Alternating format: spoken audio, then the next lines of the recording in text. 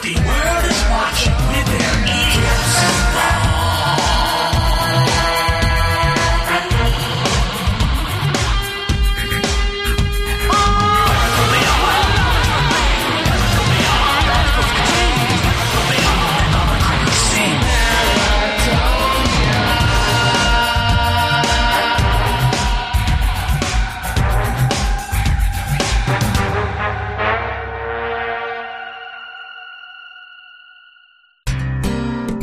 If you record audio for any purpose, chances are you want it to be heard. You want to attract the largest audience possible who can hear your message. That's where we come in. We're CyberEars.com, a revolutionary internet service that will host your audio files and help you promote and track its popularity. Considering hosting a podcast to the world? We have all the automated tools to make the process as simple and easy as it can be. No technical mumbo-jumbo to work out. CyberEars.com does all the work for you. You record it, we take care of the rest. So don't delay. Go to CyberEars.com today and register for a free trial account. Upload your audio files and get heard. With CyberEars.com, it's your audio on your terms.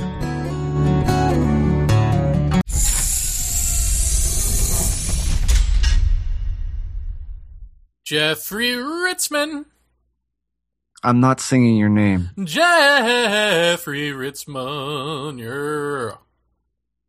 Hi, Jeremy. How are you? I'm doing well. How are you? I'm okay. I'm all right. You just okay? You're not spectacular. It's very warm here. Yes. Yes, indeed. Very humid. Yes, I'm swimming in the guitar room right now. Paratopia, hi. Hi there, guys. How are you? God damn, it's good to see y'all. Yeah. This week's episode is topical. How so, you may ask? Well, if you remember, last weekend everyone was raptured and sent to heaven or hell. Right. We're demons. You're now living in your demon hell. And Jeremy's a pirate. Yeah. Never mind. What? And I've been reading this book called The Guru Papers. It's something I found a number of years ago, and then I forgot I owned it, and then I dug it up, and now I'm reading it. And it's all about the authoritarian structure of cults and cult leaders and gurus and people with messianic complexes and all of that. So basically, it's a how-to for my future. What? Yes. And so, it happens that my friend and neighbor, Taylor Galloway, we could call her the survivor of a cult, but I don't know that that's true. She is the survivor of a cult mentality. So I wanted to talk to her a while back, and now it seems like it's probably the right time. So we'll get into her story shortly. I'll tell you why it's the right time. Go ahead. Taylor's really cute. Oh, you. I'm a happily married man. A happily married man? Yeah. Nice.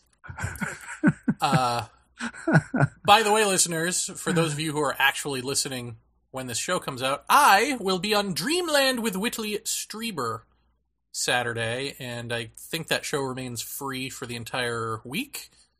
And then it gets bumped to the subscriber section, but I will also have a subscriber-only show with Whitley. In the free show, we talk about my book, Urgency, now available on the Kindle, on the Nook, and in paperback. Actually, most of it is available right now. If you go to his site, in the upcoming show, there's a player. And if you click that player, I think there's a pretty decent amount of show on there. Oh, is that right? That's correct. I listened to some of it today. How was I? I turned it off. Frankly, I can't stand the noise. And for the subscribers, we talk about the whole Hopkins-Jacobs mess. Oh boy, more of that. So wow. That's fun. Yeah, don't oversell it, Jeff. I won't. Have some more. So, if you want to hear me and the Wit go down that road, that'll cost you a mere $3.95, which is actually worth it because I was in his subscriber section yesterday to listen to my show, and I was perusing around in there, and apparently he had a really huge new experience, which will be in his book in 2012, whenever that comes out, sometime in 2012, like the sequel to Communion or whatever.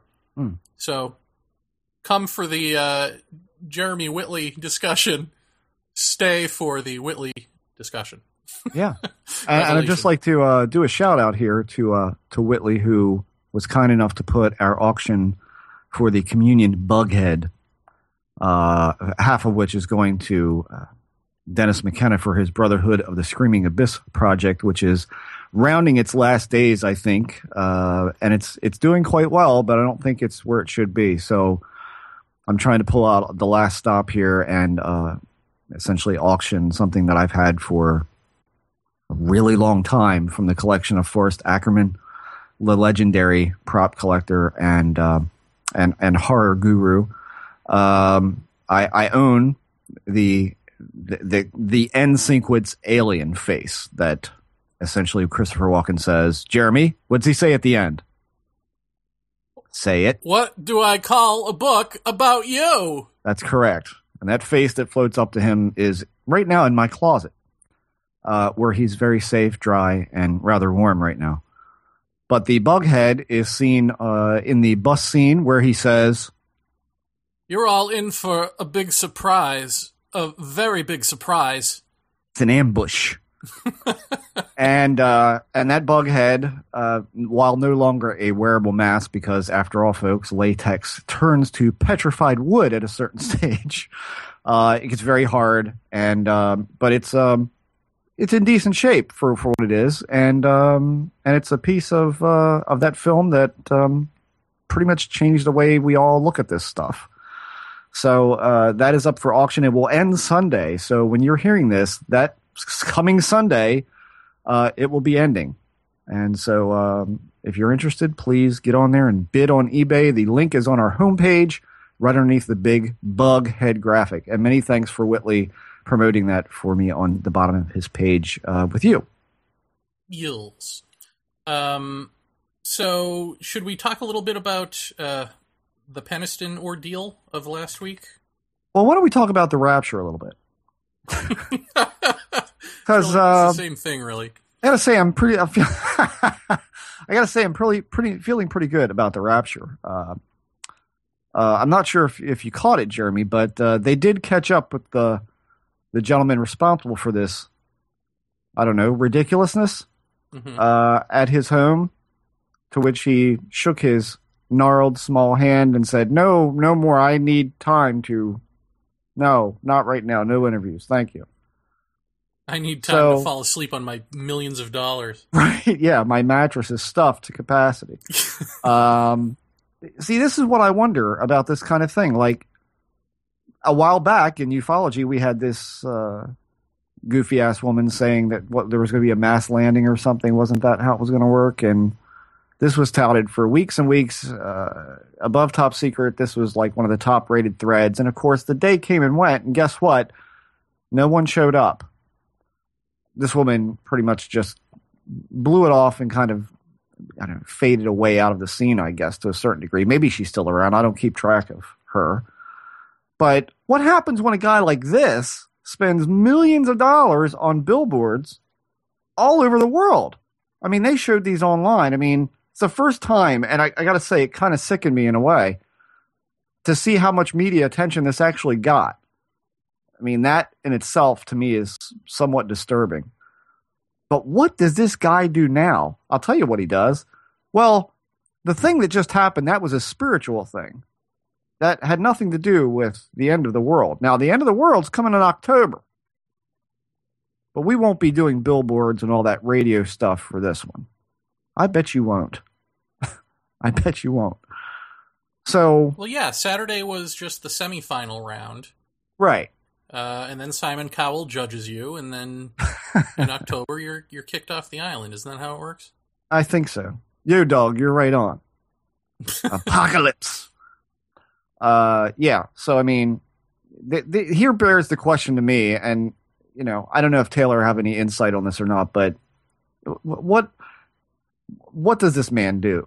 I mean, his name is Mud, pretty much, right? I mean, even by some of his followers, isn't his name Mud by now? You would think that, except, here's the thing. My friend Laura, she was in Times Square before this happened, and she was given a pamphlet, and the pamphlet said, Rapture, Saturday, and raffle, or whatever. And raffle. I mean, it had the date of, whatever it was, the 21st, is that what it was? Yeah, Rapture and chicken dinner, here it is. And then the same people, just a couple of days ago, she was there, and they gave her the same pamphlets, the same information, except without a date. Oh. Huh.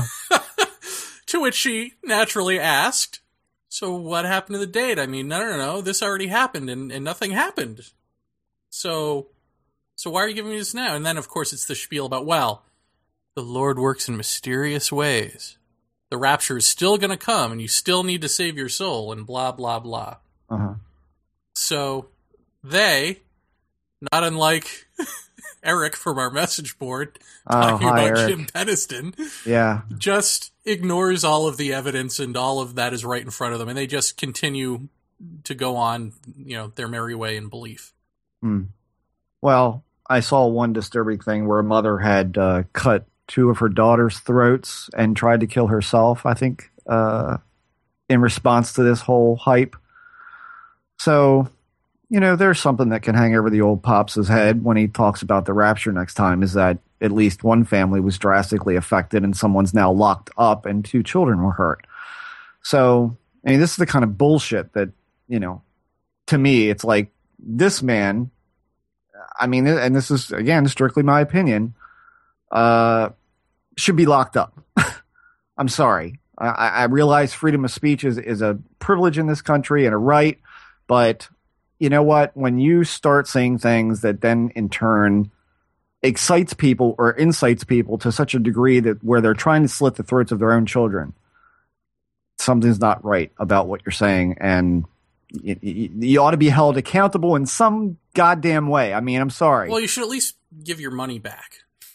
There should be there should be some accountability. I don't know what that should be because really, I don't know that he should be held accountable for the repressed suicidal impulses of his flock for the simple fact that he may have them too. You know what I mean? Unless you can prove that he is also a fraud and is just preying upon these people, which is probably the case. Who knows? I don't know. He doesn't strike me as it strikes me as he actually believes it. I gotta say. So then if he actually believes it, then he's not preying. He's not willingly, knowingly preying upon people who are repressing a suicidal impulse. He's probably one of them. But I don't understand that. Just kill yourself if you're going to kill yourself. But don't take your kids with you. Or better yet, get therapy. There's the better answer. Yeah. It's just, I don't know, in some way, for such shenanigans, somebody needs to be held accountable. What is this feeling? What is this about where we need to be judged? We need to be judged. I don't even know if it's so much that as our thirst for oblivion. I think it's more that than anything else. Well, but they don't thirst for oblivion. They thirst for this happy afterlife of this eternal bliss.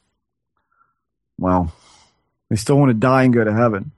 Rather than stay here, which I guess, if you believe that, it is not such a horrible desire, I guess. But to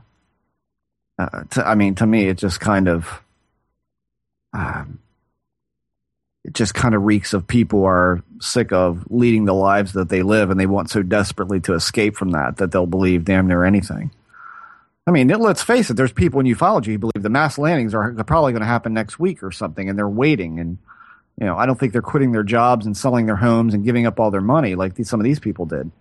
Well, yeah. They keep. There's the other thing. Keep moving the goalpost too. I was just talking to Tim Banal, and he was saying, exopolitics. It's like that really long joke that's kind of funny to begin with, and then it gets annoying. And it's like, all right, enough, just end it. And then it goes on for so long that it's funny again. And he said they're back to the funny again stage. Alfred Weber is now releasing another, he's going to be giving a talk, I think it is, on aliens and Obama, that, the false flag disclosure that's going to demonize the friendly aliens. Obama's going to be behind this. I mean, just where do you come up with this stuff? How do you write this with a straight face? How do you disseminate it with a straight face? And who the hell is paying attention to it with a straight face?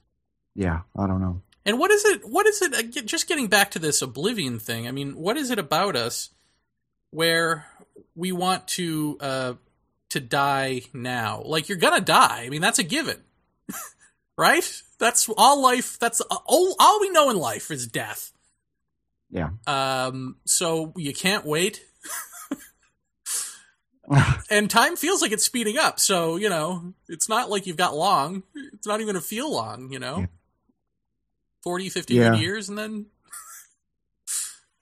from now. I mean, from now, not from when you're a baby. Oh, from now. Okay. don't scare me there. Yeah. Yeah. Yeah. I mean, I don't know. I don't know what I don't know what the obsession with death and the state of the world today, I guess. Everybody wants better, It's just one of those things where you either take the reins and do something with your life and get on with it and make the best of it, or you give up and you hope for some kind of savior like an alien or a god or whatever that might be. I mean, and this is not to say that I don't believe in God. That I don't mean to couch it that way, but it's just like you're looking for something, and what you're looking for, to me, I mean, maybe oblivion. Maybe I overstate that. It's the oblivion of our current lifestyle and the oblivion of the life that we know and the world we know. Because that's really the reason we want aliens to come, right? Because they're going to help us out with all our problems. Well, that's just it. You don't, when you want suicide or when you want the alien or the god to come down and wipe everything away, it's not as though you want to kill the organism. It's that it's what we've been talking about forever on this show, or at least I have, which is the death of self. I mean, you want your identity dead. You want something else. You want something new. Mm-hmm. So change it. Right. I mean, that power is within you to do. So I don't understand this need for something else. I mean, I guess I get it in the sense that when you take a look at the giant political landscape and the rise of natural disasters and all that fun stuff, it does seem like a pressure cooker. And so you want something to come and change it because you're helpless to change it. But I think then what's helpful is to change you in the situation, I mean, if you can grow up in an immature situation, then you can have a completely different outlook about the kids around you, even if the kids are the jail keepers and you're the prisoner. Right. You know what I mean? Like there's a different sort of context takes place, where you have compassion, Yeah. Yeah. I think you've always got to maintain a sense of hope about everything. I mean, maybe I'm just the eternal optimist when it comes to that, but I got a kid graduating next Tuesday, walking across the stage to get his diploma, and I think about, what kind of world is he walking into to try and make a living and build a life and have a family and all that sort of thing. And, the answer to that is it's tough. It's tougher than even when you and I were getting out of high school. But I think you've got to, it's just, I guess to some degree, at least when it comes to life and work and all of that, it's like pull the bootstraps and get on with it. It's like quit focusing on everything around you that's so incredibly negative. That's just the way I kind of, don't worry about stuff all the time. Maybe that's putting the blinders on and just plowing through, but that's the way I was brought up. Well, it's just you do what you got to do. I mean, it's, the Kogi came here finally a couple of weeks ago. I think they just left. And so here are these people whose whole culture revolves around such a deep spirituality that the kids who are chosen to become mamos, their spiritual leaders, are locked away in a dark place for at least the first 9 years of their lives. And the world is described to them. I mean, just imagine what that does to you. So these are not people to be messed with spiritually, these are people who go into the Aluna, right? Which is this sort of ether world internet system. I don't know what it is. It's like I don't know if anyone owns a Nintendo Wii where you have like the Mii parade where you can build your little Mii and send it off, and then people from around the world can build their little Mii characters, and you can watch them parade across your TV screen. That little subspace, that's kind of like what they do, except instead of on TV, they're doing it in some sort of meditative out-of-body context. So these people are losing their culture and to basically the Colombian government and to tourism and to, drives to take away their homeland. So they come here because we seem to express an interest in helping them. Some people who they would refer to as little brother. Everyone who is not them is basically little brother. Mm-hmm. So these people believe that they are caretakers of the world, and little brother is messing it all up, and they come here for help because at least some little brothers want to help, and sisters. And they get here, they're in upstate New York, and they see all of the New Age fruitcakes that have come because they've come to hear these people speak, and they've paid good money. So you can already see where this dilemma is going. Right. They didn't talk enough, they didn't say enough, they didn't, all of that for these people who are supposedly here to help. So imagine being a Kogi mama in your 90s, as one of them is, the eldest elder. You get on a plane, which is completely foreign to you. You come to essentially another country, and you listen to these spiritually shallow whack jobs who all believe that they're on the same level, complaining about shit. And right. And all of that, and if these people can look at that and understand it, and not just throw their hands up in the air and go, you know what, just kill me, then I think the rest of us are going to be okay. Yeah. And these fucking people are losing their entire sense of identity, their culture, everything. I mean, they're going extinct. Yeah. The Kogi are going to go extinct. That's hard for people like us to even imagine, I mean, that kind of upheaval is... And they're hopeful because they, even through it all, even though that's the mindset they have to deal with, at least that mindset, at least those people are trying, Yeah. At least in their own fucked up, neurotic way, they're trying to help. And so maybe some good can come of it, Yeah. I mean, everybody knows what's wrong. And, and the end result is...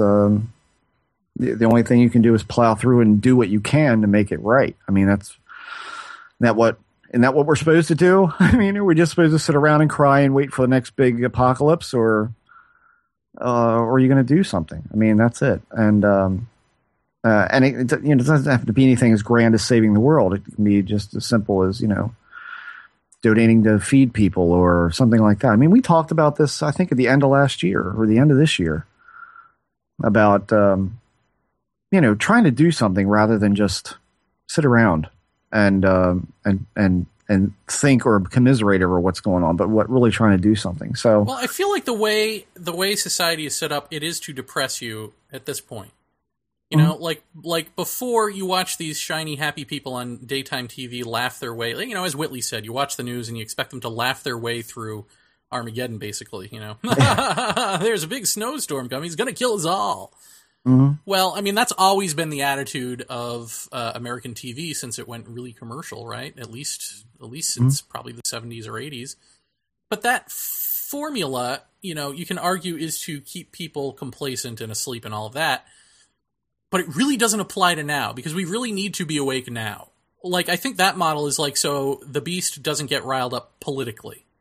But now our problems transcend political problems. Our problems are...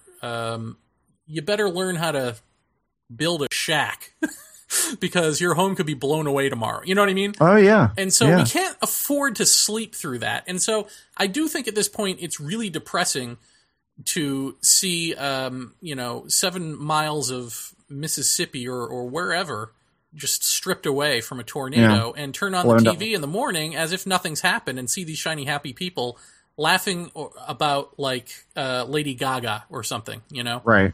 Jersey Shore. Or Jersey Shore or whatever. I mean, it just is it so doesn't apply to how the world is turning right now that I think we need a little more realism in a sense, and we're just not getting it there. So I can see how even that would depress some people if you're so hooked into TV culture and TV just is so not reflecting reality. Oh. What do you do? Well, hopefully you turn off the TV, but how many of us are really going to do that? Well, and therein lies the problem for me is, I mean, God damn it, you brought it up, so I don't want to hear any lip. What the fuck with TV? Mm-hmm. I mean, really? This one about the broads in Jersey running this salon and all this kind of stuff. I see previews for this stuff on the History Channel and different places. I'm like, first of all, what is History Channel doing previews for this show for? But, I mean, this is the crap that we're watching, or I guess I suppose it's younger generation is watching Jersey Shore and stuff like this. It's like, this is like to see the money.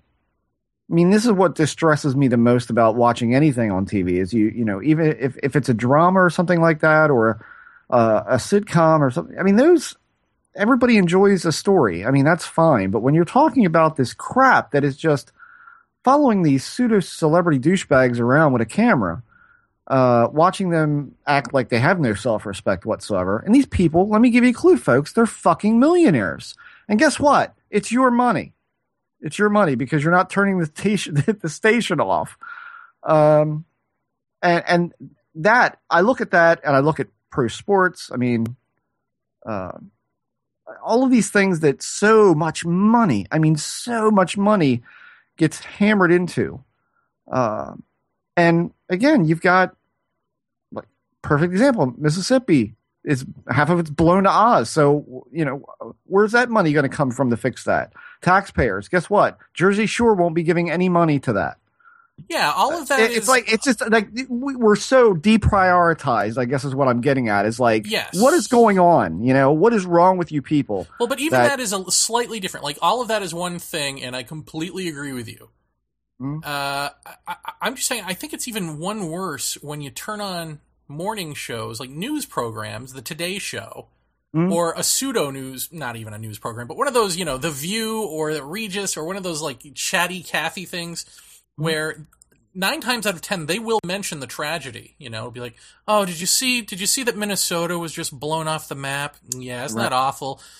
Ah, that's terrible. Anyway, Matthew McConaughey's in the studio with us. It's like, oh yeah, yeah. It's like, how is this a side issue to the entertainment portion of your program? Or if you're a news organization, I mean, how is this just something that you mention on your way to, the next kitty cat trapped in a well story? I mean, just the setup of these types of TV shows don't apply to what's actually happening. We can't afford to repress ourselves in this way because it's no longer about the political beast. It's no longer about please sleep, America. So that way, you let politicians screw you. It's no longer about just that. Now it's states are going to go missing and we won't know about it. Right. Or we won't care, Get your fiddles out. Rome's burning. Yeah. And then you add on top of that the dumbing down of, with the Jersey Shore and all that nonsense. And it's like, yeah. Ugh. Yeah. I mean, yeah. It's pretty pathetic. I mean, I just become unlivable when I see stuff like that. I mean, that's when I leave the room, because if my wife hears me go off one more time, she's going to throw me out. It just is. It's fucking sad. And people pay for this. That's the thing. I mean, oh yeah, my neighbors just got rid of their cable. It was $150 Time Warner bill, so they turned to Fios for some deal or whatever. I got rid of cable altogether. And I don't miss it one bit. So, yeah. I don't blame you. I mean, it's like, why are you paying? Why are you paying? And it's not like you're paying $25. You're paying at least $100. Oh yeah. And it's always a package you don't care about. It always comes with like an internet phone. It's like, yeah. Oh, I'll never use that. Thanks. Yeah. I don't know. It's just everything is. I guess we can't condemn all of TV. There is some that I've seen that have been educational. There's certainly plenty of that. There's certainly PBS. I've been watching more PBS than anything lately. Like, it's crazy. I'm like becoming my dad. Yeah, but you don't need cable for that. No, I don't. I could throw an antenna up and get that probably. Yeah, I mean, it's there's plenty of good stuff out there, and there's plenty of ways to for all of these shows. What have I said before? Pro sports and all of that. I mean, at this point in history, I don't know.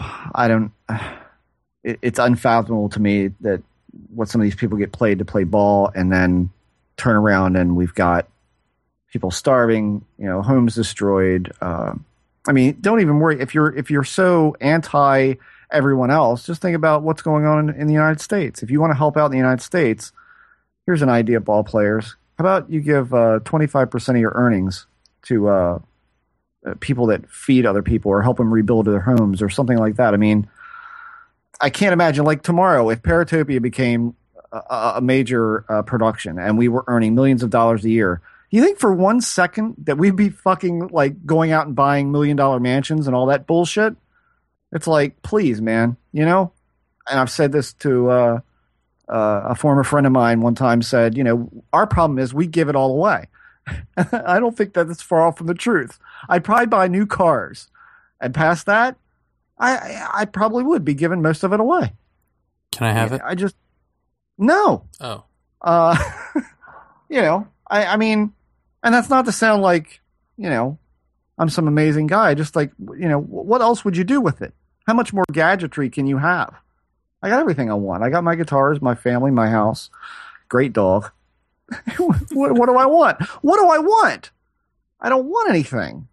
I don't know. I can't conceive of this gluttony of money and things and all of that. And meanwhile, look at the shape everything else is in. It's just so discombobulated to me.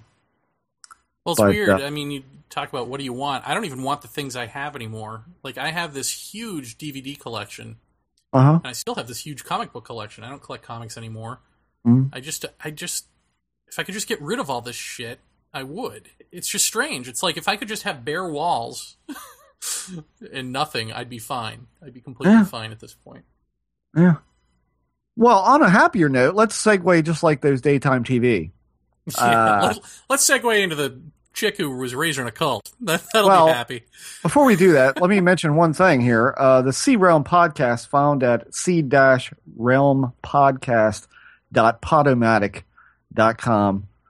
You all know KMO, and I was on his show this weekend, and it is up right now, episode number 259. And we talked about lots of stuff. Originally, we were going to talk about Dennis McKenna and the Brotherhood of the Screaming Abyss project, and we touched upon that, but then we went into all sorts of stuff. For instance, why so many people gravitate towards the ETH and not the other possibilities. And then we talked about Terrence and Jacques Vallée and Dennis and nuts and bolts, that sort of thing. So it's a lot of fun. So that's up right now at the C Realm podcast. So go check it out. Very good. And maybe we'll get into the Penniston stuff after, or maybe we won't. We'll see. Yeah, that's fine. Does anything need to be said? I feel like it does need to be pointed out, and so maybe I will say it now. It needs to be pointed out that when we were listening to that Angela Joyner interview, mm-hmm. We were just going by what he was saying. Because that's what you do in an interview. Right. Little did I know that if you actually go back and go through his hypnosis transcript from 1994, putting aside the issue of hypnosis, right? But okay, let's try to put that aside for a second. Yeah. The way he couches all of what he said back then about binary code and how Linda Moulton Howe should have known, because he laid it all out back then, is complete and utter bullshit. And I wish I'd known that during the show. But I didn't. So the more you go back and look, the more his story really, really stinks. And it's not fun to argue the point, but certainly we've had a robust argument with one person on the message board this week. Yeah. And it was one of those arguments where I get roped in because, well, maybe psychologically I like it. I don't know. Go Freud on me if you want. I'll accept the criticism. But in my head, consciously, I think, well, maybe this guy just doesn't get what I'm saying. Maybe if I repeat it 6 ways from Sunday, the light bulb will go off and you'll go, oh, but that never happens. And then you have 9, 10, 11 pages of back and forth where I'm saying the same thing and he's just ignoring what I'm saying to maintain his point of view while at the same time saying he has no vested interest in having that point of view. And it's like, well, if you honestly believe that, then you're lying to yourself. Because all of the evidence points to this is complete nonsense. Now, if you want to say it's nonsense because he's hoaxing, maybe. If you want to say it's nonsense because there was a psyop going on, maybe. But the preponderance of evidence is that it's complete nonsense. And we can't, of course, 100% ascribe a motive to that nonsense. We can just call it what it is, untruthful. Right. And if you go back to the hypnosis session, you can plainly see where he's being untruthful. Yeah. Well, I mean, my breaking point with it today came, and I've largely stayed out of it because, frankly, I'm just not into long online discussions anymore about stuff that seems rather obvious to me. And this gent brought up, he said, Jeff, the codes were never brought up in his 1994 hypnosis session. And so I go right to the video that's on our homepage underneath that episode where Mr. Burroughs says, what about the hypnosis? And Mr. Penniston says, I want to go back to the hypnosis. That's where I'm going. 1994. They are all described in the hypnosis, the download, everything. It was done that year. And then this guy comes back and tells me that I'm misinterpreting what's being said. How do you misinterpret that? Again, it's just like, does anybody wonder why this is such a difficult thing to try and point out? Because you've got people who just simply will not listen and will not consider what you're saying. Nobody said any. I mean, I'll say it. This is my point of view: is something happened. I believe something anomalous happened. I think the best you can hope for in that case is to go back to the original reports. That's where I think there's interest. And that's what I think we should be looking at. I think all of this stuff coming up today, to me, is really suspect. I've got a lot of really big questions about it because I see a lot of big discrepancies in the whole story.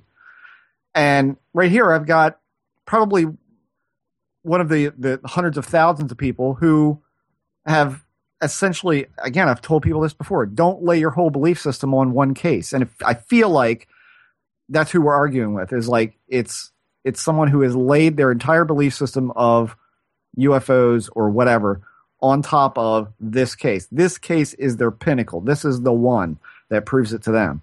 And so by questioning that, you're questioning, again, the house of cards that's been built upon something that is starting not to add up.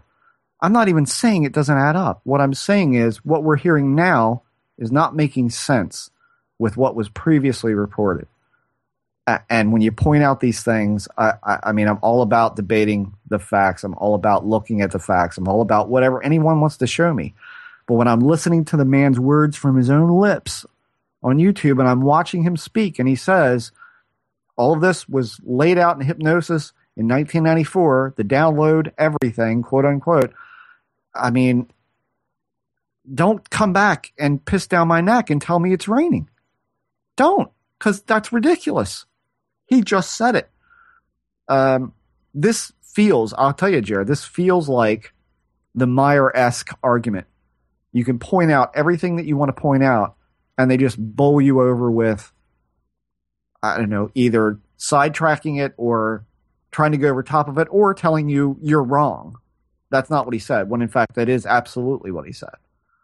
So, well, and the sad thing about all of this to me is that if there really was an anomalous event, they can no longer go on a mainstream show and talk about it. Because the one thing that I've heard in various forums, including our own, is, well, this isn't Rendlesham isn't dead. That's an overstatement because of what you just said. There is a there, the original case.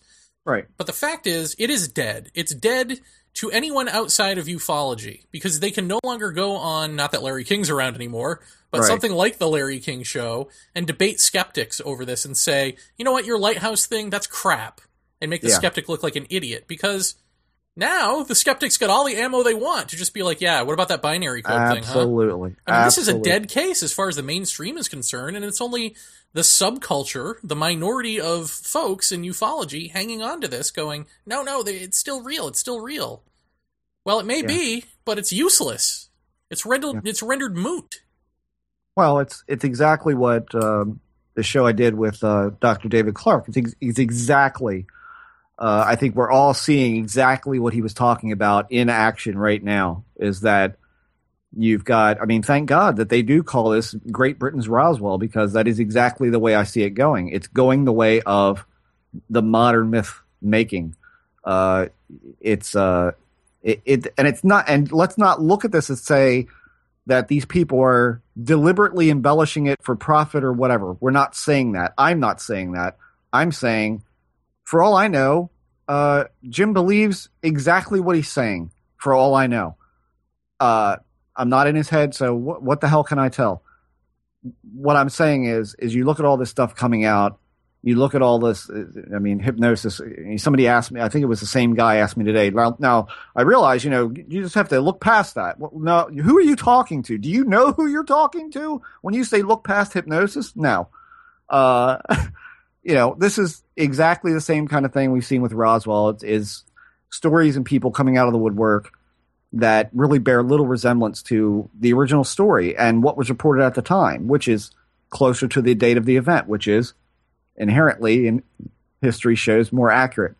The longer something goes, the more distant memory it becomes. So this is how it works. This is how these things get layered on top of each other.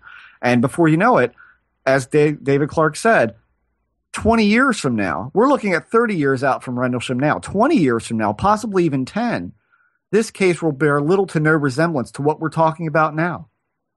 Mark my words. Because I'll be here. I guarantee I'll be here. And so I'll ask you all, does it look like anything like we talked about 10 years ago? And I bet you it won't. Because Roswell is exactly the same way. It looks very little like what it used to look like. I also want to say that he, of course, then falls back on trying to insult you with the false equivalent of saying, well, Jeff, you come up with stories, week after week that have happened to you, and you don't have any evidence for it, so why should we believe you and not Jim? Yeah, but it's such a first of all, you shouldn't. is no. Answer number one. Answer number two is it's a false equivalent, because Jeff isn't presenting you timelines and evidence that don't add up. Jim is. So make of that what you will. I mean, it's a completely different thing, because somebody brought this up with Strieber too. Like, why do you give Strieber a pass, but you go after these guys? And it's like, I don't give anybody a pass. It's that it's a completely different animal, an experiencer who is just talking about their life, as opposed to a guy who had a one-off in the military where there are records and there's an account of what happened, and the story has changed from there via hypnosis or via the 30th anniversary. I mean, all of that mechanism is completely different than just somebody telling their story and whether it rings authentic to you or not. I mean, I think the Jim Penniston type thing is far less subjective a take on whether or not he's BSing. Right. Well, I mean, I don't, in many ways he's right. I have nothing to show for it aside from some photographs that we took. I know there's April, how many years ago it's been now, but that's really about all I got. That and a symbol that I don't reveal to many people. The last person who saw it, I sent it to was Dr. Moody. And I never heard back from him about what he thought about it. Colin has seen it, right? I showed it to him. Mm-hmm. And I think Teokason's seen it, if I'm not mistaken. So that's really about it. And all those people have been held confidential not to let it out anywhere. That's really about all I've got. So, but my thing is if something happens during the course of the week, I'll tell you about it. And you guys keep the timeline. I mean, my timeline is this podcast. If I have to go through and look at stuff, because these days I've got entirely too much going on in my life to be cataloging and journaling all this stuff. I mean, I got band stuff going on. I got work. I've got a kid graduating. I mean, I don't have time to be writing down all this shit. So you're right. I mean, I think that's essentially it. There is no reason to believe me. My answer is if there's anything anyone has to question me about, that I'm wide open to it. I mean, please ask me anything that you want, anything. But, I think he made the point of when you go on a talk show or you go on a radio program or whatever, Do you get the same thing? Do you detail the same thing exactly right every time? And when it comes to my earlier experiences in this stuff, and I don't know, up into the 20s, yeah, it is what it is, because I know I wouldn't add or subtract anything to that. Whereas this case seems like there just seems to be more and more and more developing out of the same story. Well, not only that, but the way he says it. I mean, again, you go back to the 94 hypnosis session, and all he says is, now, get a load of this, folks. He's under hypnosis and retrieving memory from 1981 when he was hypnotized using sodium pentothal from military people from the OSI. Mm-hmm. So it's hypnotically retrieved memory of a hypnotically retrieved memory. Under sodium pentothal. Yeah. So okay. That's how convoluted it is to begin with. And within there, so he touches the symbols on the ship, mm-hmm. and they ask him what the symbols mean, and he tells them he knows what the symbols mean. Huh. Those foreign symbols. And then, but touching it releases a binary code. So in his mind's eye, he sees a bunch of ones and zeros, ones and zeros, ones and zeros. They don't ask him what that means. They ask him, why did that happen? They ask him something he couldn't know, the motivation of the alien or the time traveler. Right. Why did they put these ones and zeros in your head? He doesn't answer. He doesn't say anything about that. They ask him, and then I guess they just sort of scurry on to the next issue and just say, well, let's never talk of this. So right there he says, I touched the symbols and it released a binary code. So all that stuff on the Joyner report about, I don't know what a binary code is, it's gibberish, is complete nonsense. If you believe the hypnosis, he knew what binary code was enough to say it in 1981. To say binary code, So even if he thought it was gibberish, he then obsessed over it so much in 1980 that he wrote it down the next day. He had to jot it down meticulously, obviously, 14 pages worth of ones and zeros. And in 30 years, he never thought to check that out because he thought it was gibberish. And on top of that, he inherently knew what it meant. So It couldn't have been gibberish. I mean, my analogy, of course, goes back to Close Encounters. You don't build the mountain of mashed potatoes after a close encounter and say this means something and then not figure out what the fuck it means. That doesn't happen. That's not how humans work. But all of that is almost beside the point, because what everything. Well, before you even go that far, again, you're talking about the binary codes and why weren't they coming out? His answer in the YouTube video from the 30th get together was because they didn't mean anything. Why wouldn't you take them to somebody? Why? I mean, real ambivalent about it. Like, why would I do that? Like, why would you do that? What do you mean? Why would you do that? They meant nothing. They didn't mean anything to me. That was his exact words. They didn't mean anything because they didn't mean anything to me. Right. Then on Joyner Report, he says he knew exactly what they meant back then. Right. So there's the big discrepancy. This is what originally made me want to do this show in the first place. It's like, wait a minute. Well, that's the discrepancy we all know about from the show. But the one we don't know about from the show is that his whole thing about, he had said, I said all about it back in 94. I talked all about the binary codes back in 94. I laid it all out. Mm-hmm. And Linda Howe knew all about it back then. And so and then Angela Joyner's like, she did? Well, why didn't she ask you about it? He's like, I don't know. It was weird to me too. Well, no, he didn't lay anything out. All he said was, I touched this thing, binary code came into my mind, and that's completely meaningless. A wall of ones and zeros in one's mind is meaningless beyond that unless you say, I know what it means. Or you say, I don't know what it means, but I've got it jotted down in my notebook. Right. So it wouldn't be on Linda Howe to follow up on that. She reports in her book exactly what he said under hypnosis. Right. So it's no mystery to me why he wouldn't follow up, especially given the fact that he does say in 1994 that he knows what those alien or time travel symbols mean. So I think just logically, when one hears a story, if Jeff tells me a story and says, I touched this thing, I knew what those symbols meant, and then they release this binary code in my head of ones and zeros. If he doesn't tell me what that means, that's the end. Yeah. I mean, because clearly he was willing to tell me what the other symbols meant, so he must not know what the ones and zeros mean. I mean, that's just how human behavior works in real life. Yeah. Furthermore, he didn't tell Linda Howe this in 94. He told her in 96 when she was working on her book. So he gave her the hypnosis transcript or the audio tape, and so the dude on our message board was making a big deal of this. Well, she heard the tape. Why didn't she ask him about that binary code? Well, the problem is the binary code, again, he doesn't describe anything about it except that it happened, ones and zeros in his head. He does describe the other symbols and says exactly what they mean. And the binary code is within the context of this larger outlandish scenario involving time travels and those symbols and all of that. So even just in the face of that, it's like a drop in the bucket detail. I mean, if all that happened was a ship osmoted him ones and zeros, then I think you could make the case, well, Linda, why didn't you ask him what those ones and zeros meant? Does he know? But this is coming in the midst of this waterfall of esoteric information, and it's the one thing that he doesn't describe beyond saying it happened. Right. So it follows that he doesn't know what happened. Well, I'll tell you, the only thing that kind of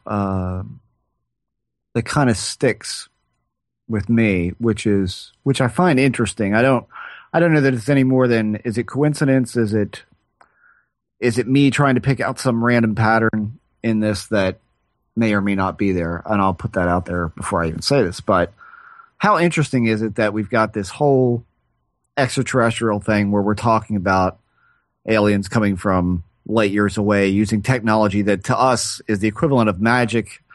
And yet when we're talking about the whole abduction scenario, we're talking about these metal implements and rods and probes and all this really medieval shit for a culture that's, might as well be extra dimensional if they're traveling light years, right? If they're doing that, then they're by nature, they're entering different dimensions doing that.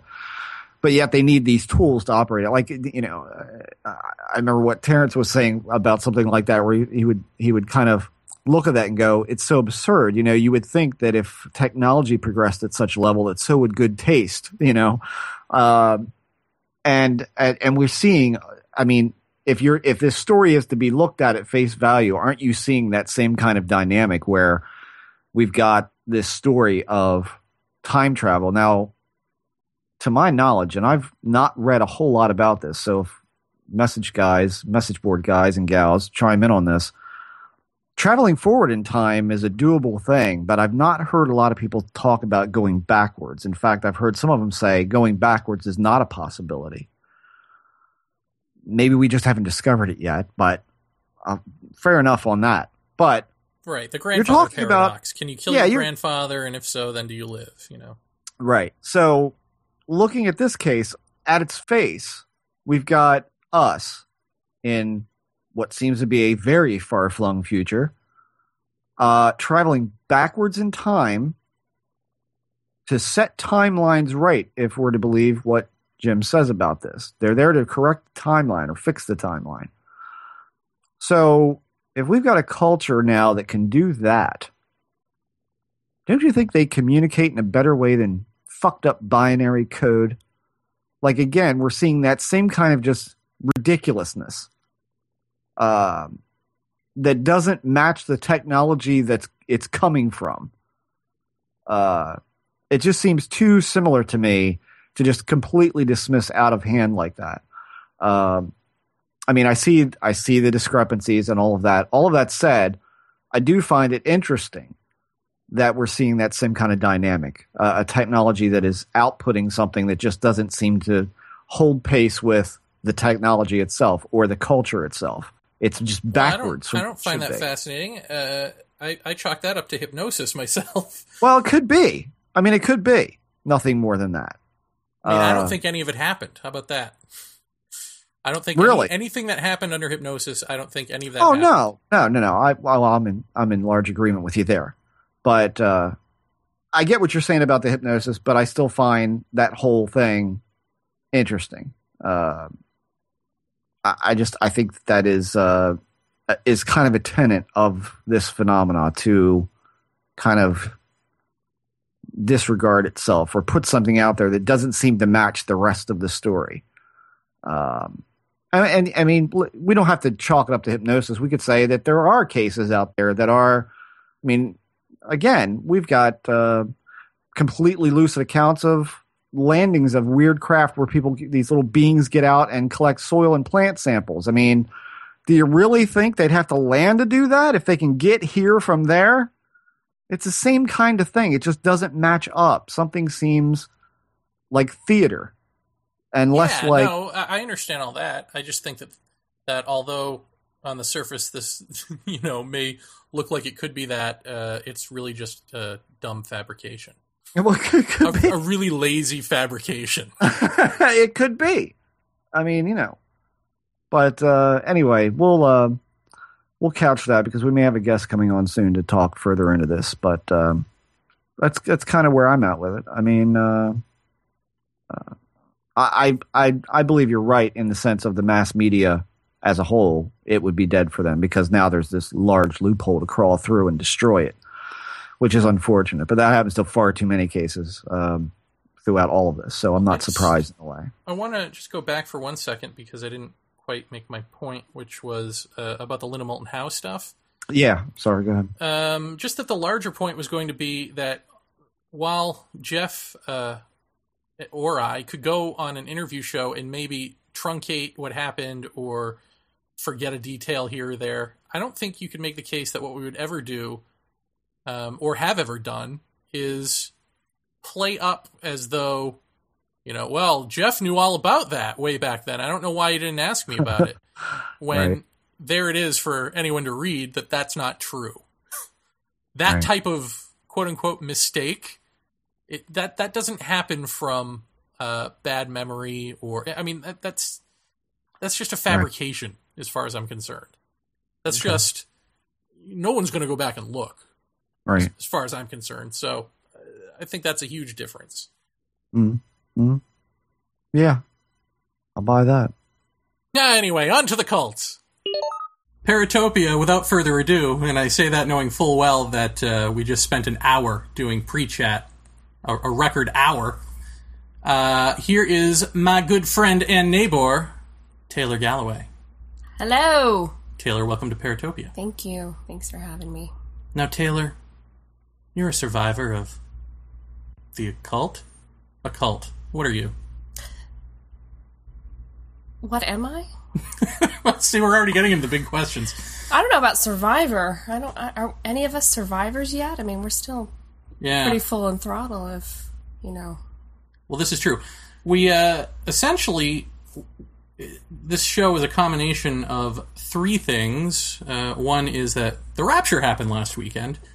The other is that I'm reading the Guru Papers, which is about cult control and authoritarianism and all of that.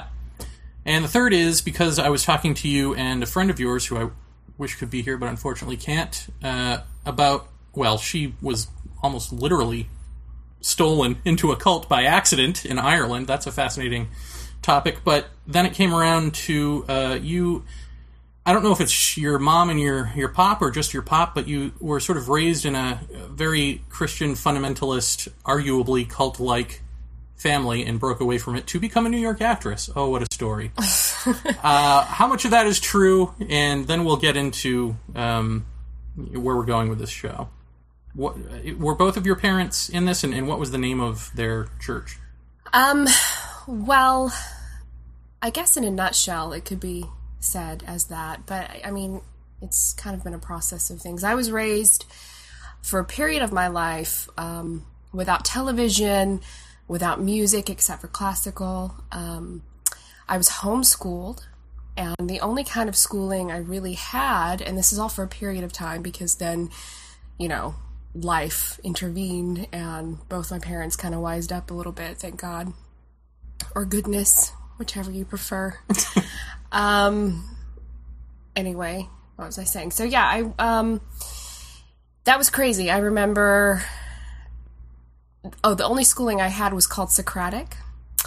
And my father would sit us outside and read to us various books of biblical, mentors and writers. And one in particular was the Fox's Book of Martyrs. And I was like 8 years old hearing about people being torn apart by beasts for standing up for Christ. And, I was expected to, do that if need be.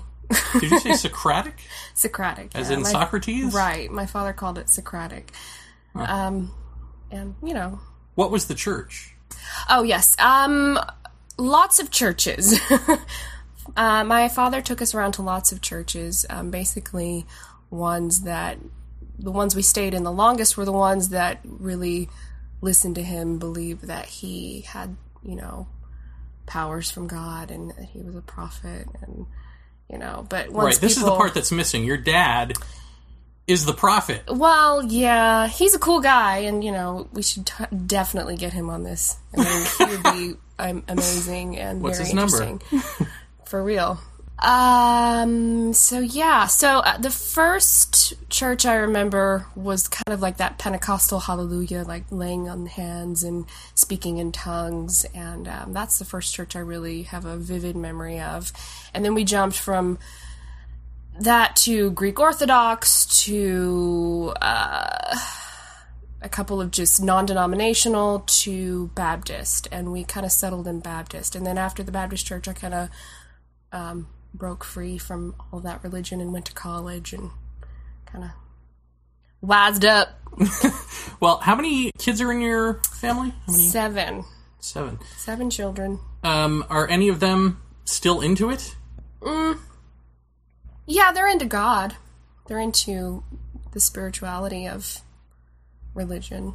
Now, how did your dad become a prophet? How does one become a prophet? Well, a little man comes to your door and opens it, and I don't know. Ask him. Well, I'm asking you because you're here and you're his daughter. I don't know. I guess through the word of God and just being spoken to. But then people just believe him, or how does he end up in churches? Some people do, but most people don't. And I have to add that he's mellowed out tremendously. Like, this is all long ago. No, it's fine. So. He doesn't, I don't know if he really believes that anymore. I mean, I think probably a little bit of him does, but I think he's learned to kind of subside it. So was it odd for you, or was it not odd for you because you didn't know anything else? I mean, it's not like you had to go to school and deal with kids making fun of you and that sort of thing, right? It wasn't odd until I saw how normal kids acted, and I saw that they were going to school and I wasn't, and that their father didn't make them sit outside and do weird aerobics and get up at the butt crack of dawn and just kind of like pray, and I began to realize that this was abnormal and made you do weird not aerobics? Fun. Yeah, we lived on a mountain, and he would get us up around 6 a.m. and we would have to, like we were in the army or something, march down the mountain and kind of just do weird stretching, and just to, he wanted us to be healthy, which is good. That's admirable. He wanted his kids to be healthy, but it sucked. And then we would have Socratic.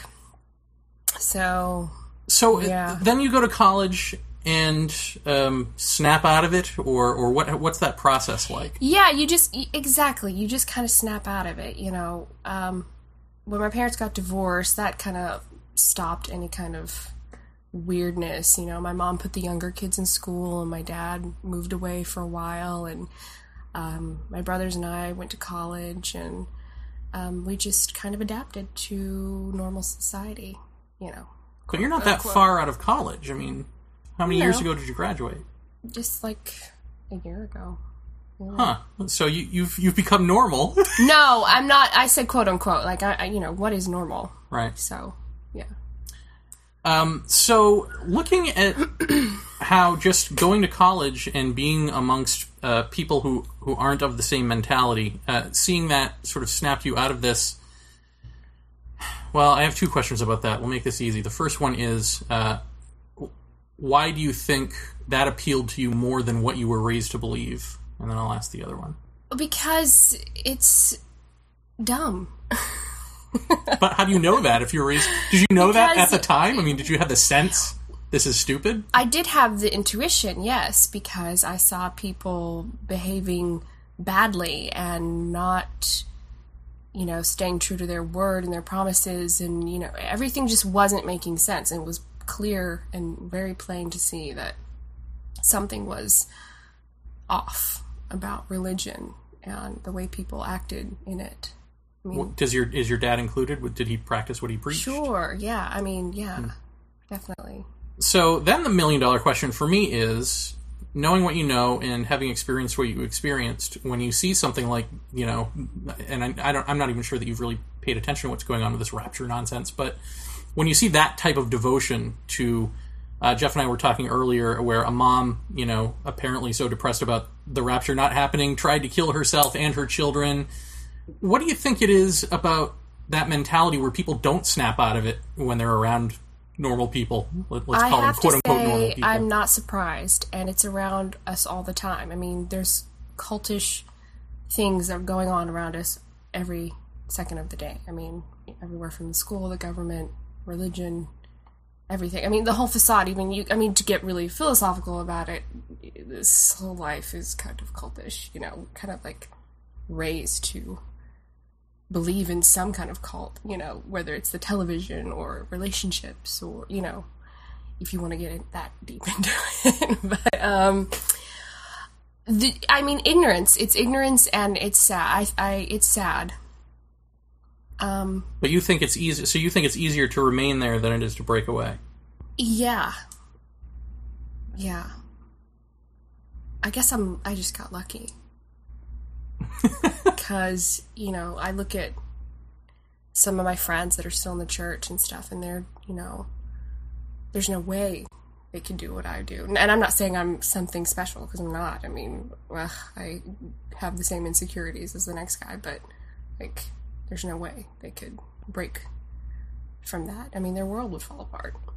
So what was it like for you, your dad as a prophet? I imagine that's there's going to be a difficult set of expectations to live up to in some way, and of course a daughter's bond with her father is a very strong bond. What was that like for you? Just that dynamic, that relationship dynamic. What was that? Well, that's a very interesting and kind of lovely, bittersweet question. I have a pretty good relationship with my father now. Growing up, and I think this is normal for any kind of teenager, I hated him, he was mean, he didn't let me do anything, I didn't understand, I think all that normal stuff happened. But I'm very sensitive to my father. I think that, that could just be natural because I'm his daughter. I believe that somewhere in his heart that it's coming from a good place, his intentions. But I always kind of, just take it with a grain of salt, I guess. Just like any kind of religious fanatic. I mean, everybody's human, right? You have to have a little bit of compassion for these people as much as you can. Yeah, suffer. But when you say these people, this is your father, Right. So I have, probably more compassion. And what was his relationship with your mom like? Is this where we put the music bed? Is this where we put the music bed and have the Oprah moment? Well, dang, is this going to be like the story? We don't want to get into that. That's just roughly. Oh, really? Well, then, yeah, let's hear it. Oh. If you don't want to talk about it, we don't have to talk about it. Well, I guess we can talk about it. I'm just interested in the relationship dynamics of someone who believes he's a prophet. We'll be talking more about, Okay, I see what you're saying. Well, the thing about my father is, and I keep thinking if he's going to hear this, what he would think. And I would totally be fine with it. But, my father is a very charismatic, charming, attractive, good old Southern man. He's tall, he's handsome, and he's very good with words and very interactive with people. So you just kind of naturally are kind of drawn to him, like these preachers can be sometimes. My gosh, we all want to believe in something. We all want to wake up and believe and follow something that's good and true, right? That makes sense.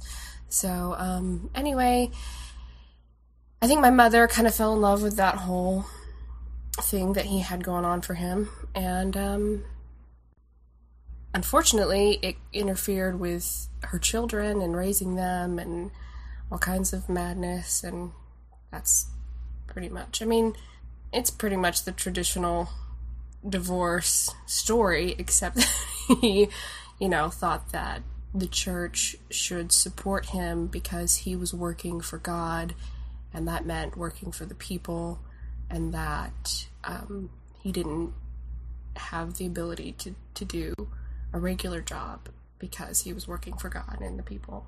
And finally my mom was like, no. So basically yeah.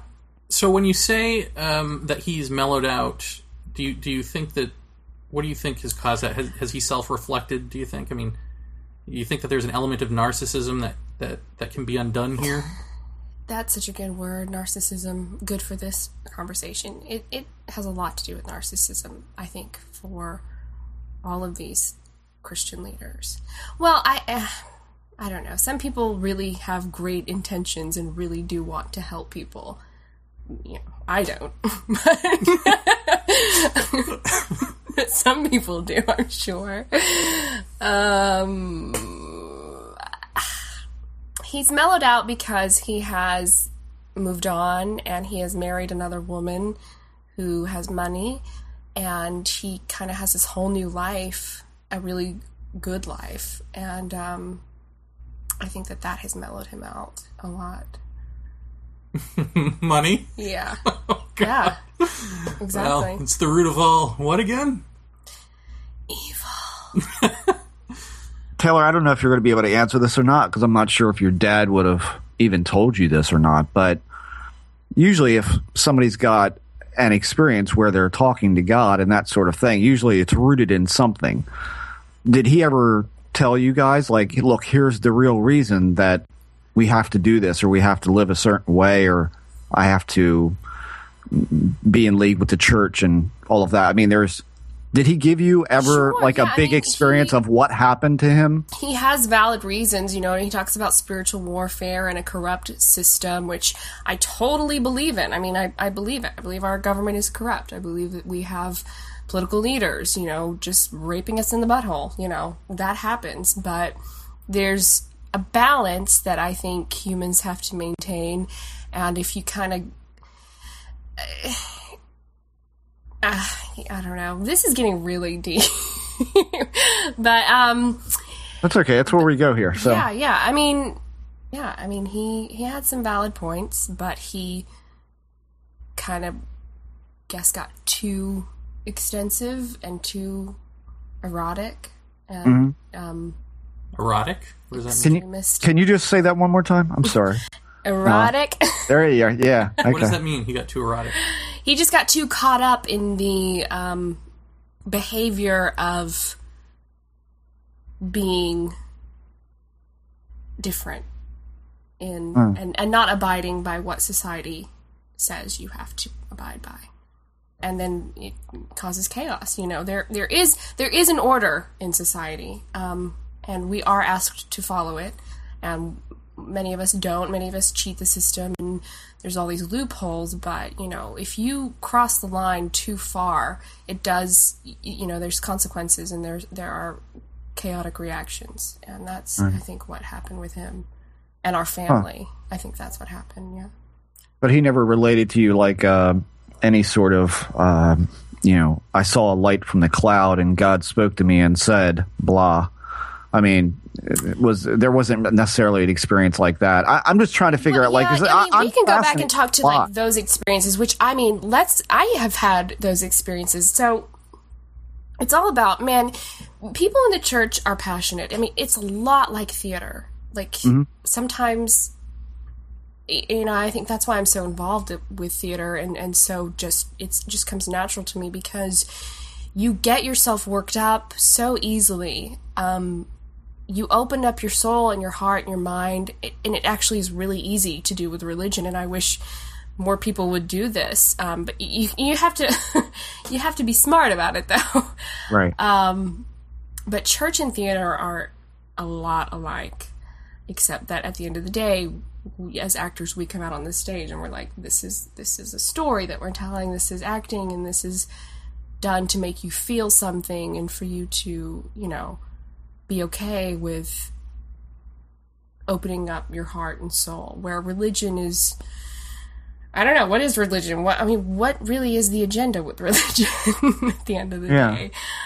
So yeah, I mean, when I was involved with the church, and I mean, I was heavily involved, you know, I loved the Lord, and I wanted to be a minister, and I was in a praise band, and I was touched by the Holy Spirit, and I just was so filled with joy, and you just get so caught up in it.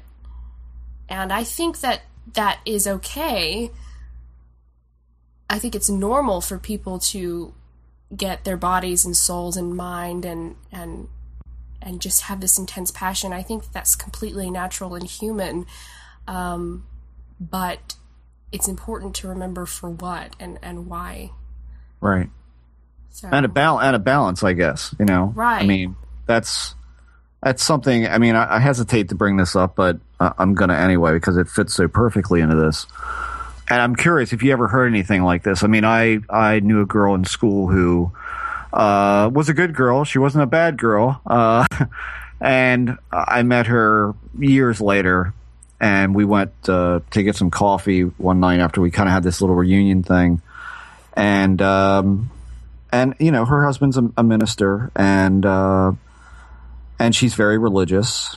And I fully respect her religious beliefs, but I asked her, because she wasn't that way when I knew her, and I said, so what was the genesis of this? Like, where did this come from? Pardon the pun. You know, where did this come from? And, you know, her answer was that she was in a social studies class, and there was a boy in class who was very unashamed of his religion. And when the teacher, whatever something religious would come up, he would be very unashamed to talk about his own beliefs. And so she approached him, and what came out of that whole conversation was her asking him, well, in your belief, am I going to hell? And he said, well, yes. And from there is where it kind of erupted for her. Like, she says, well, I mean, it almost seemed like the genesis of her getting into it was fear-based. Sure, religion, that's its greatest marketing tool is fear, unfortunately. Because who are any of us to say that there is or isn't a God? You know, right. None of us are ever going to demean anyone for their beliefs. No, certainly not. You know, so, but it's just the way that it's structured, the way that religion is structured, it's so wrong and immoral. Well, I mean, I think that's kind of weird. I mean, when I heard this immediately, the thing that sprung to mind for me is, well, then he judged you. And to me, that's like a tenet of not being a Christian person, is to judge immediately somebody like that. I mean, that's what it's smacked of for me. And you know, frankly, in later conversations, that it appeared to me that that's how she kind of like picked up on that sort of thing. She can be very judgmental and very, I don't know how to put it. I don't know what the word is, but holier than thou is not an accurate description, but it's kind of that sort of flavor to it. It's almost like, well, you really need to give yourself to the Lord and blah, blah, blah. And I just kind of like, go, wow, like, I'm so not into the way you think. But I can see this judgmental type of thing going on. Like, some of the things that come out of people like this is supposed to be reserved for God, I guess, is what I'm getting at. Like, judgment is supposed to be reserved to that. And so who was this kid to tell her, I think you're going to hell based on this? And to then put that kind of idea on the table at all. My answer would have been, well, only God can judge whether you are or you aren't. If I was asked something like that as a religious person, I would think that would be the canned answer. But apparently it's not the canned answer. Apparently they have no bones about telling you, well, I think you're going to hell. You know? So how often in your life did you run into that kind of like, well, we have to do this, or you know what's going to happen, Taylor? You're going to burn. You know? I mean, did you come across that like a lot? No, because I was a part of the church. You know, I was the one going out and telling others they were going to burn. Not so much. I mean, no? I was kind of lax about the whole thing, except when I was on stage singing. Right. Okay. Yeah, it's very judgmental. I mean, this is a very this is what's wrong. It's very hypocritical and judgmental, and this is why we, aren't in support of religion. Right. Is that how you would properly say it? I mean, because people can have their own religion. I don't even know if it's a religion we're even talking about. I mean, it's like a... it's a mindset. It's a mindset. And it's a fundamentalist type of thing. It's I guess, I mean, for lack of a better word, you could call it radical. I mean, it's just this radical version of what good Christian people are, which I genuinely believe are very good people. But radical theory that if you are not a Christian and do not claim the Lord Jesus Christ as your Savior, that you are going to burn and have a painful afterlife. Right. Literally. I mean, that is fucked up. Yeah. I mean, that's what we're talking about here, is this punishment, this afterlife punishment that people claim to know way too much about. Exactly. Right, exactly. I mean, exactly. My gosh. I want to ask you, when you say that you felt something, passionate and all that, was there a physical, I mean, did you feel born again? Did you have that moment of cleansing that felt, I don't know, supernatural or spiritual in some way? Did you have some sort of physical component to that? Yes, I mean, the human body and mind and soul, I mean, is very real. Okay, so, I very much believe in all kinds of connections, supernatural, natural, unnatural. I believe in all kinds of feelings and things that can happen to you. I mean, that is... So do you think that those things are real, and whatever you attach them to is the fake thing? So you could just as easily have thought this microphone in front of you was saving you. If you really believed that enough, you would have a physical feeling of cleansing.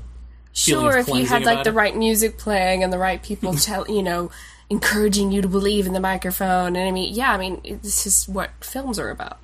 This is why we watch films, because they create these images and feelings inside of us.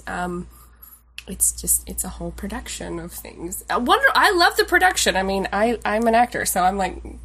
So are you comparing the emotional feeling, the blissful feelings in church? Are they the same? Well, are you asking me what's real and what's not real? Because I don't know. No, I'm asking you, is there something more? In other words, I had this experience of reading a Lord's Prayer one fine day a number of times. Then finally I read it and meant it. And just the act of meaning it made me, I felt it in my gut, and it welled up throughout me, and I was blissed out for the next 3 days. And I felt like whatever my quote-unquote sins were had all been wiped away. But I feel like that's a physical reaction to giving up, to giving up the stress of being you. And if I had given up as a Buddhist, a Hindu, a Muslim, or whatever, it wouldn't have mattered. It wasn't Jesus that did it. It was the act of meaning, personal meaning. Meaning, I really do mean this. The act of you wanting to live a more honest, pure life. But that triggered a physical reaction that is deeper than a play or a movie can trigger. Did you feel anything deeper than a movie or play can trigger? Yes, because you are committing wholeheartedly. I mean, your mind is, and your heart and your soul. So you create this feedback loop. If you are committing to your fundamentalist, you can call it crazy all you want, but if you're committing to it, and it creates this feedback loop in you of physical reactions of blissed out, or if you're Pentecostal, you get down and you shake and all that sort of stuff. I mean, how can you tell people like that that's not real? Exactly. You're exactly right. I mean, that's why I always hesitate to ever kind of question any super religious person's beliefs, because I mean, they're done. It's solidified. They're committed. So, I just have to kind of live with it. Live with them.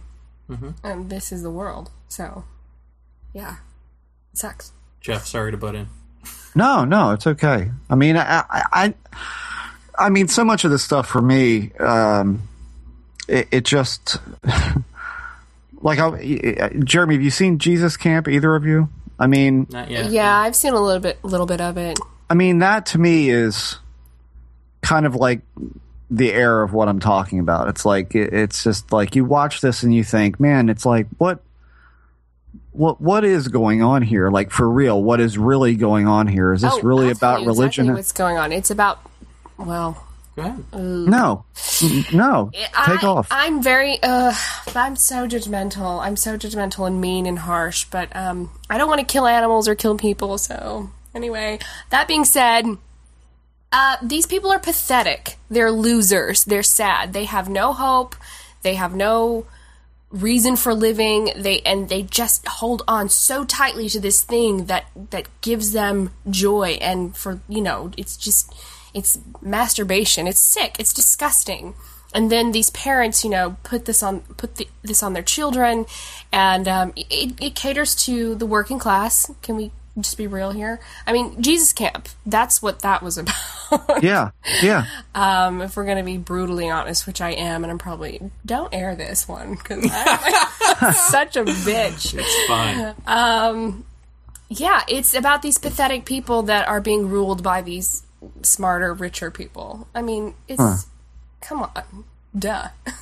Yeah, well, I'm not, But it's sad. It's very sad, and you want to, reach out to these people and kind of be like, you can be smarter. You have a chance at life. You have a chance to, make it, have a normal life, but they don't. I mean, they don't. Right. Well... Or maybe, whatever. I don't know.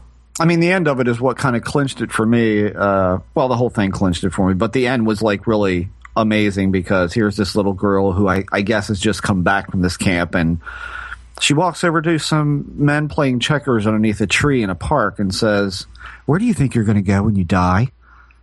And he says, "Well, I'm going to heaven, I hope." And she says, "Are you sure?"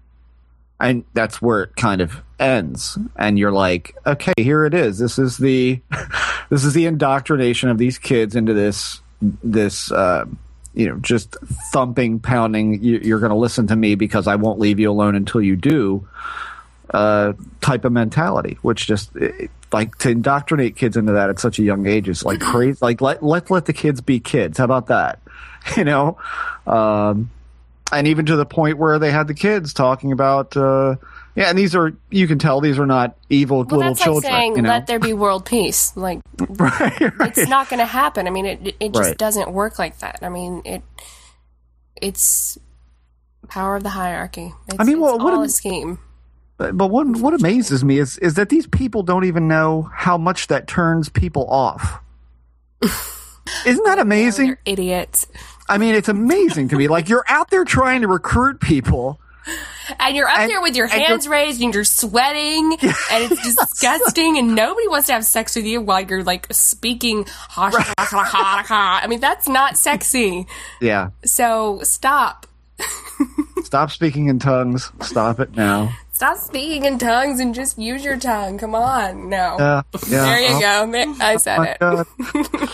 Can we get a station ID with that? I mean, I'm just curious. Wow. Let me ask you, your dad, now that he's mellowed out, have you talked to him about any of this stuff? Any of your feelings? He knows. He still... Is he still a religious man? Yes. Very. Very religious. Okay. What's heartbreaking, and the reason why we're talking about this now is because it actually is personal. It is an individual, personal thing that each human deals with, and it's so easy to make fun of, and I will continue to make fun of it, but I mean, it truly is devastatingly sad, because it's so much insecurity and fucked up things that have happened to you that just build and build and build, and then you create this person that has these beliefs. Anyway, I just try to love my father, to let him know that I love him. Right. And that I'm here for him. Right. And that's that. I mean, that's important. That's what's the most important to both of us. So, I mean, it's just sad. And that's where the music bed goes. Yeah. Yeah. That was great. Well, I just want to try this one more time, because I'll be remiss if I don't. Your dad is a prophet. He's not just somebody who has some ideas that may ring true or may ring wacky. He's a guy that people believe is a prophet because he's had some sort of moment or something. Did he ever tell you what that moment was? No, I could ask him. I mean, I could talk to him if he ever had kind of like a spiritual intervention or something. That's so weird. So he just told you, I'm a prophet, and he never said, here's why? Yeah, it's as basic as that, Jeremy. I mean, it's not... So maybe Jim Penniston could not tell anyone about the ones and zeros in his notebook. Oh, jeez. I'm laughing because I think I know what that's about. Taylor, anytime you don't know, just repeat the last 3 words, and it really sounds like you know. So, yeah, Jim Penniston. Jim. That's all you got to do. This is fun. I like talking about shit. Well, you know what? I guess if you're dealing with people who are based so hardcore in faith, I guess that if you say you're a prophet and you, I don't know, on some level, I think you got to plug into what people want to hear. I guess it makes sense, and it just works from there. I mean, it's, you know, it's their life. Let's talk about the rapture. Let's talk about these people. What do they have going on in their lives? Nothing. They're waiting for it to end. Exactly. Yeah. Because you know what? Life kind of does suck unless you really, really try to make something of it. Well, this is what we were talking about in the beginning, is you've got the political disaster that has become us, you've got the natural disasters that are becoming us, and you've got this TV god blaring happy, shiny people telling you to just go to sleep, and so there's that pressure cooker on top of this repressed suicidal impulse, because certainly Jesus doesn't want you to kill yourself. That's going to be a sin. So you've got all of this, like, just depressing cloud hanging over your existence as an American. Sure, and everyone needs an outlet, and the church is free. The church is very welcoming. You go in and you kind of, you know, ask forgiveness of the weirdness that's going on in your life. But do you think the whole rapture thing is a repressed suicidal impulse? They need the rapture to make themselves feel valid and good and powerful, and not the weaklings that they actually really are. Well, I think that's probably truer than what I was saying.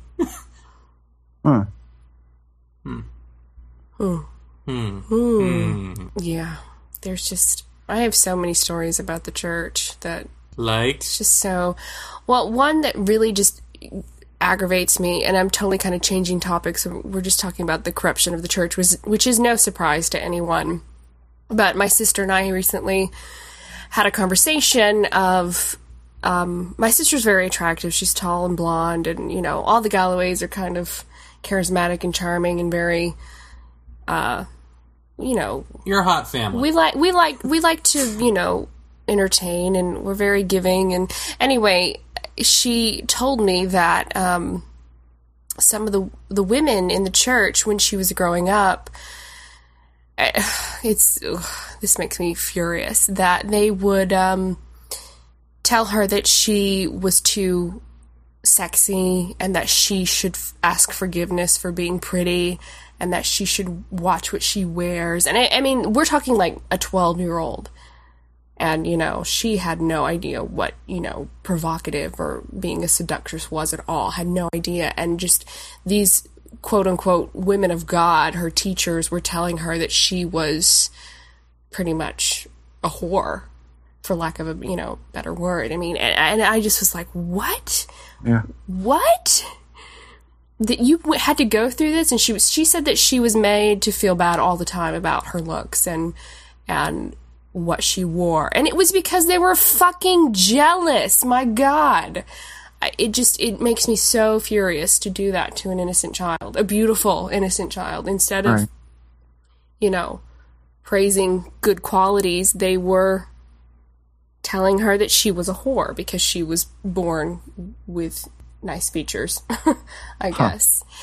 And I also remember the deacons in the church also kind of, when they would hug us, they would just kind of hug us and hold us a little too close, a little too tight, very inappropriate. I also remember my youth minister one time asking me to come into a room and being alone with me and praying with me and putting his hand on my leg. You know, it's just so corrupt and so, like, stupid.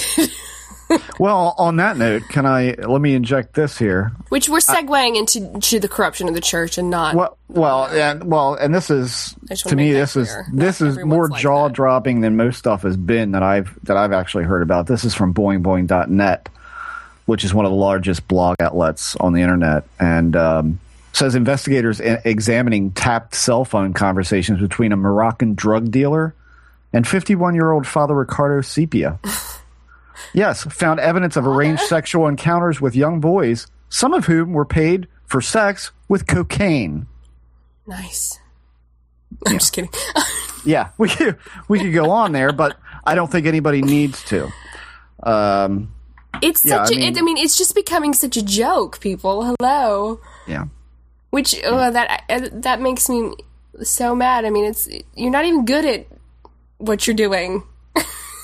You religious fanatics. Could you at least act a little bit better? Not get caught so easily? My God. Yeah.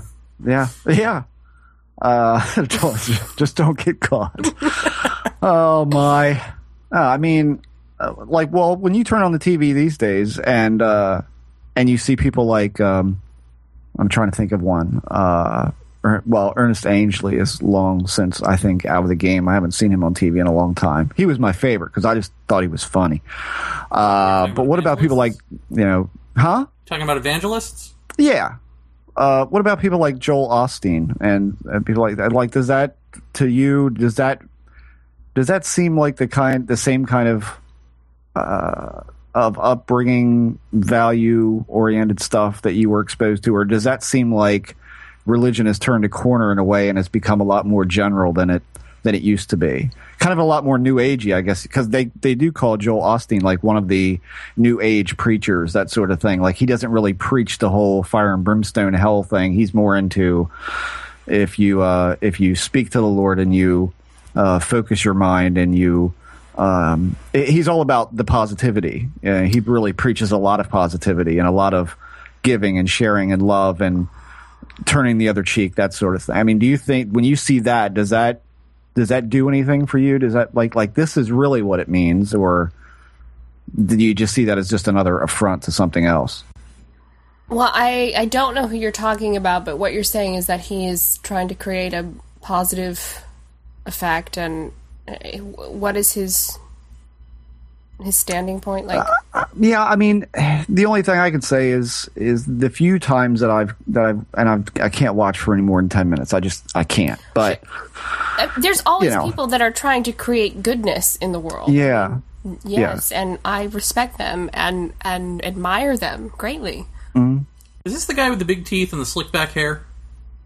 Yeah, he's got a humongous church. It was his father's. Yeah. And I remember him telling the story about how he got the church. I mean, I think his father passed away and he was left with this big church. And he wasn't a particularly religious guy.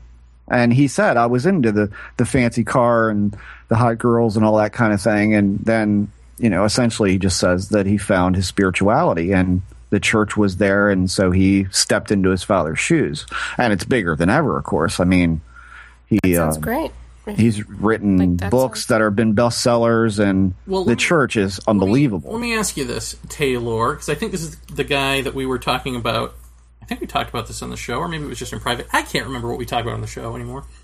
But we were watching, Jason, my sublet roommate, we were watching 5 minutes of this guy, I think, maybe a week ago, and Jay said, you ever notice that these guys, that the audience, these guys don't change their inflection, they don't change the tone, these evangelists, and yet the audience knows exactly where to laugh and exactly where to applaud, as if they have cued them in some way. And he's like, what do you think that is? You think it's just they've seen this routine so many times that they know where their emotion is supposed to go and appropriately? Yes, just like how I didn't know who you were talking about when you were making that joke, but I knew to laugh because of your inflection. I mean, that's as But you knew to as laugh that. Because of the inflection, but he doesn't give an inflection. He just goes blah, blah, blah, blah, blah, blah, blah, blah, blah, monotone, and people are like, ah, ha, ha, ha, at seemingly random spots. What do you make of that? What do you think people get out of that? It's not. I mean, that type of performance, which is basically in acting terms would be phoned in. They get a lot out of it. Like what we've been talking about. I mean, is it just having somebody talk the language that they speak and therefore reconfirm that they're all on the same good page of the good book? Yeah.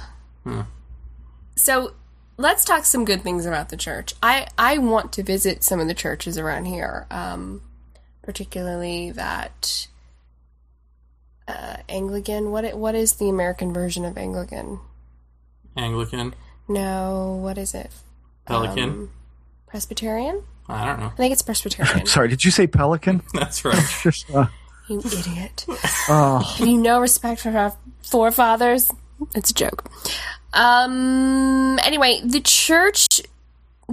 Look, there's a lot of lonely people. I'm one of them, especially right now. Like, I yearn for some fellowship. I yearn for people that want to conjugate and, you know, sing some songs and talk about some life stuff that's going on. And I often think about joining a church. And I'm not even, you know... I don't even know if I believe in God, but I yearn for that fellowship, that community, for people. I'm lonely. I think that makes sense. You know, I want to interact with people. So the church does provide that. And there are some things, you know, that I kind of agree with, like, you know, don't murder anyone. You know, and like, I believe that, they believe that, so that's cool. We can talk about that. Oh, God. No, I'm being silly, but yeah, you know, the church does provide that. And the church is supposed, I mean, if you're reading the Bible and all that, I mean, it's supposed to provide this kind of place for people to go to feel good about themselves. I mean, who doesn't want that? So, I'm in favor of the church. I'm not in favor of, like, bossiness and dictating people. I personally am. Well, I'm not in favor of the church doing it to everyone. You're in favor of aspects of the church. Sure, yeah. But you can't really parse out the authoritarianism from the church. Yeah. I mean, you could, but then that would just be a bake sale. Just go to the bake sales. There's the answer. Or might I suggest this, Taylor, that Jeremy and I are often referred to as Father. So it's the Church of Paratopia. We have all the fellowship you would need right on our message board there. Oh, so really? yes, and I promise we will keep our... Yeah, what's lonelier than a bunch of people typing at each other? Yes, and there it is. I want skin. And we have, and might I say, well, we have met our listeners at various events, and is he recruiting? I don't know. Who knows? We could, you know, Jeremy and I could start a church. Yes, this is what I'm thinking. Our Lady of Inadvertent Flatulence. No, How about it's that? Not. Yeah. No, I mean... No, and you do, actually, probably, for some people, and, you know, in all seriousness, you provide a place for people to go and talk and listen, and there's all kinds of churches everywhere. Well, I can see we've petered out here at the end. Peter, that's dirty. Ridiculous. I told you 20 minutes, and we've been going about an hour. So, awesome. No, this has been great. And I can talk about all kinds of things. You need a sex therapist? Because, hello, here I am. I'll be taking any kind of sex questions. Oh, God. This is going to be like the highest rated show ever. No, can we have a sex episode? Why not? Why can't there be, you know, sexual... Oh, because out of world experiences. I'm being serious. In our line of discussion, if we had a sex episode, it would have to be about, like... fucking aliens? Yeah, dolphin nature, something. Why? I guess so. This is Paratopia, right? Nerds! Oh. Cutting all of that. We're cutting that out. Don't cut it out. Don't cut it out. People will listen and they'll laugh. And when you make them laugh, you make them want more. You would think that, but no, we're, much like a religion, when we started this out, we thought we could make people laugh, and that would be good. And we were met with resistance by self-serious, uptight, believers in all things UFO. Well, I need to get a life. Well, there's that. I need to get on this more. People, stop listening. Start doing. Love, Taylor. No. I mean, listen, and do. All right. Listen and do. On that note, Taylor Galloway, thank you very much for sharing a bit of your life and a bit of yourself with our listeners. And if I offended anyone, suck it. No, I'm kidding. I'm sorry. I don't want to offend anyone. I'm trying to be a better person and to love all and respect all. Try harder. Well, you're well on your way. Oh, that's what I meant. All right. Thank you, and good night. Thank you. Okay, this is Scott Crownover, and you're listening to Paratopia. Thanks. Perfect. Paratopia. Paratopia. Paratopia.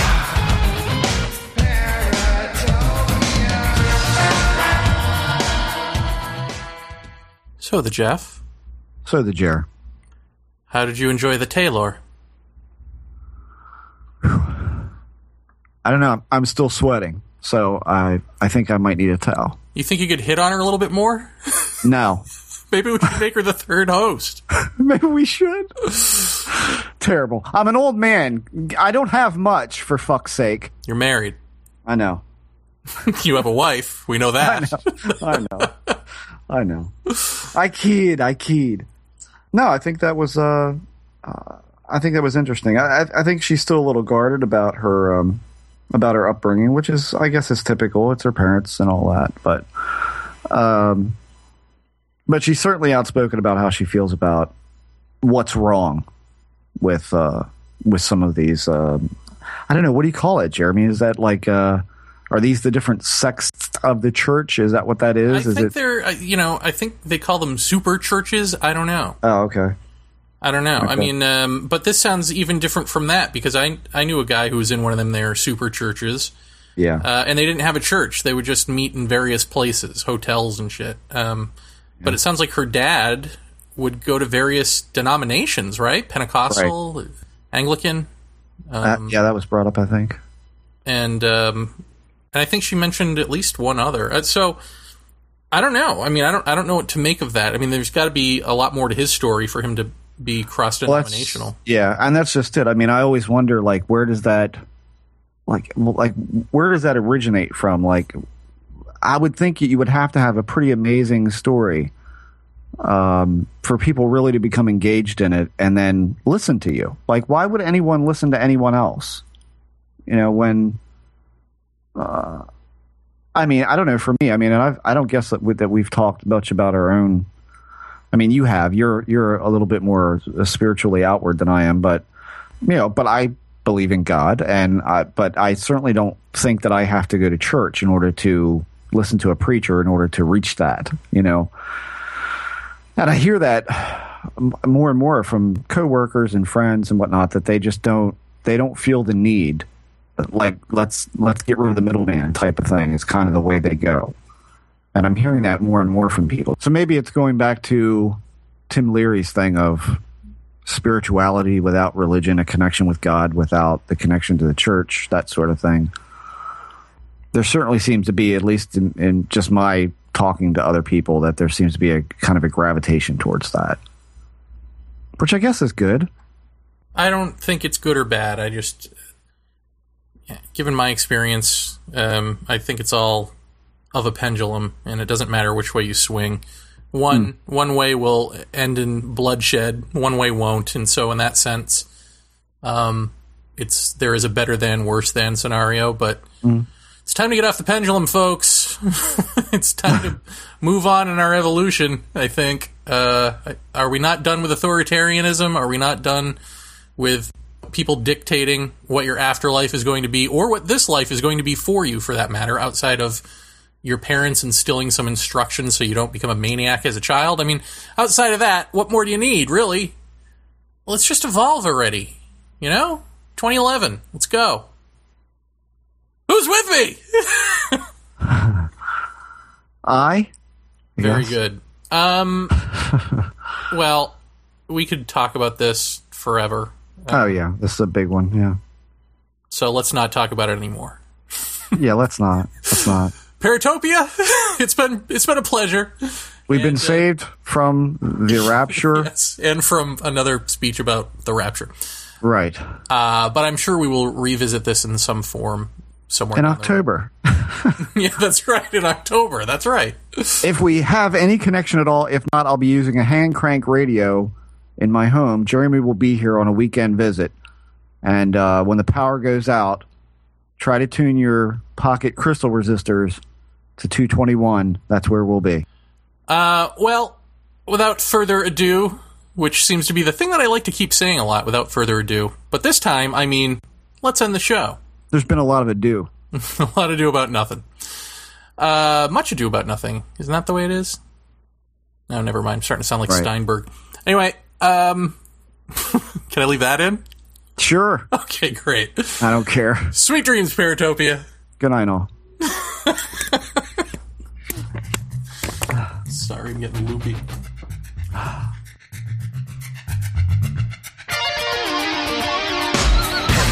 Our thanks once again to Taylor Galloway for coming on the show and sharing a bit of her life. Very good of her, especially given that, unlike most of our guests, she's got nothing to promote. So, I'd like to direct you to a website, but I just simply can't. I'm sure you can find her on Facebook, though. Will she accept you as a friend? Well, she accepted me as a friend. So, odds are. Anyway, good night.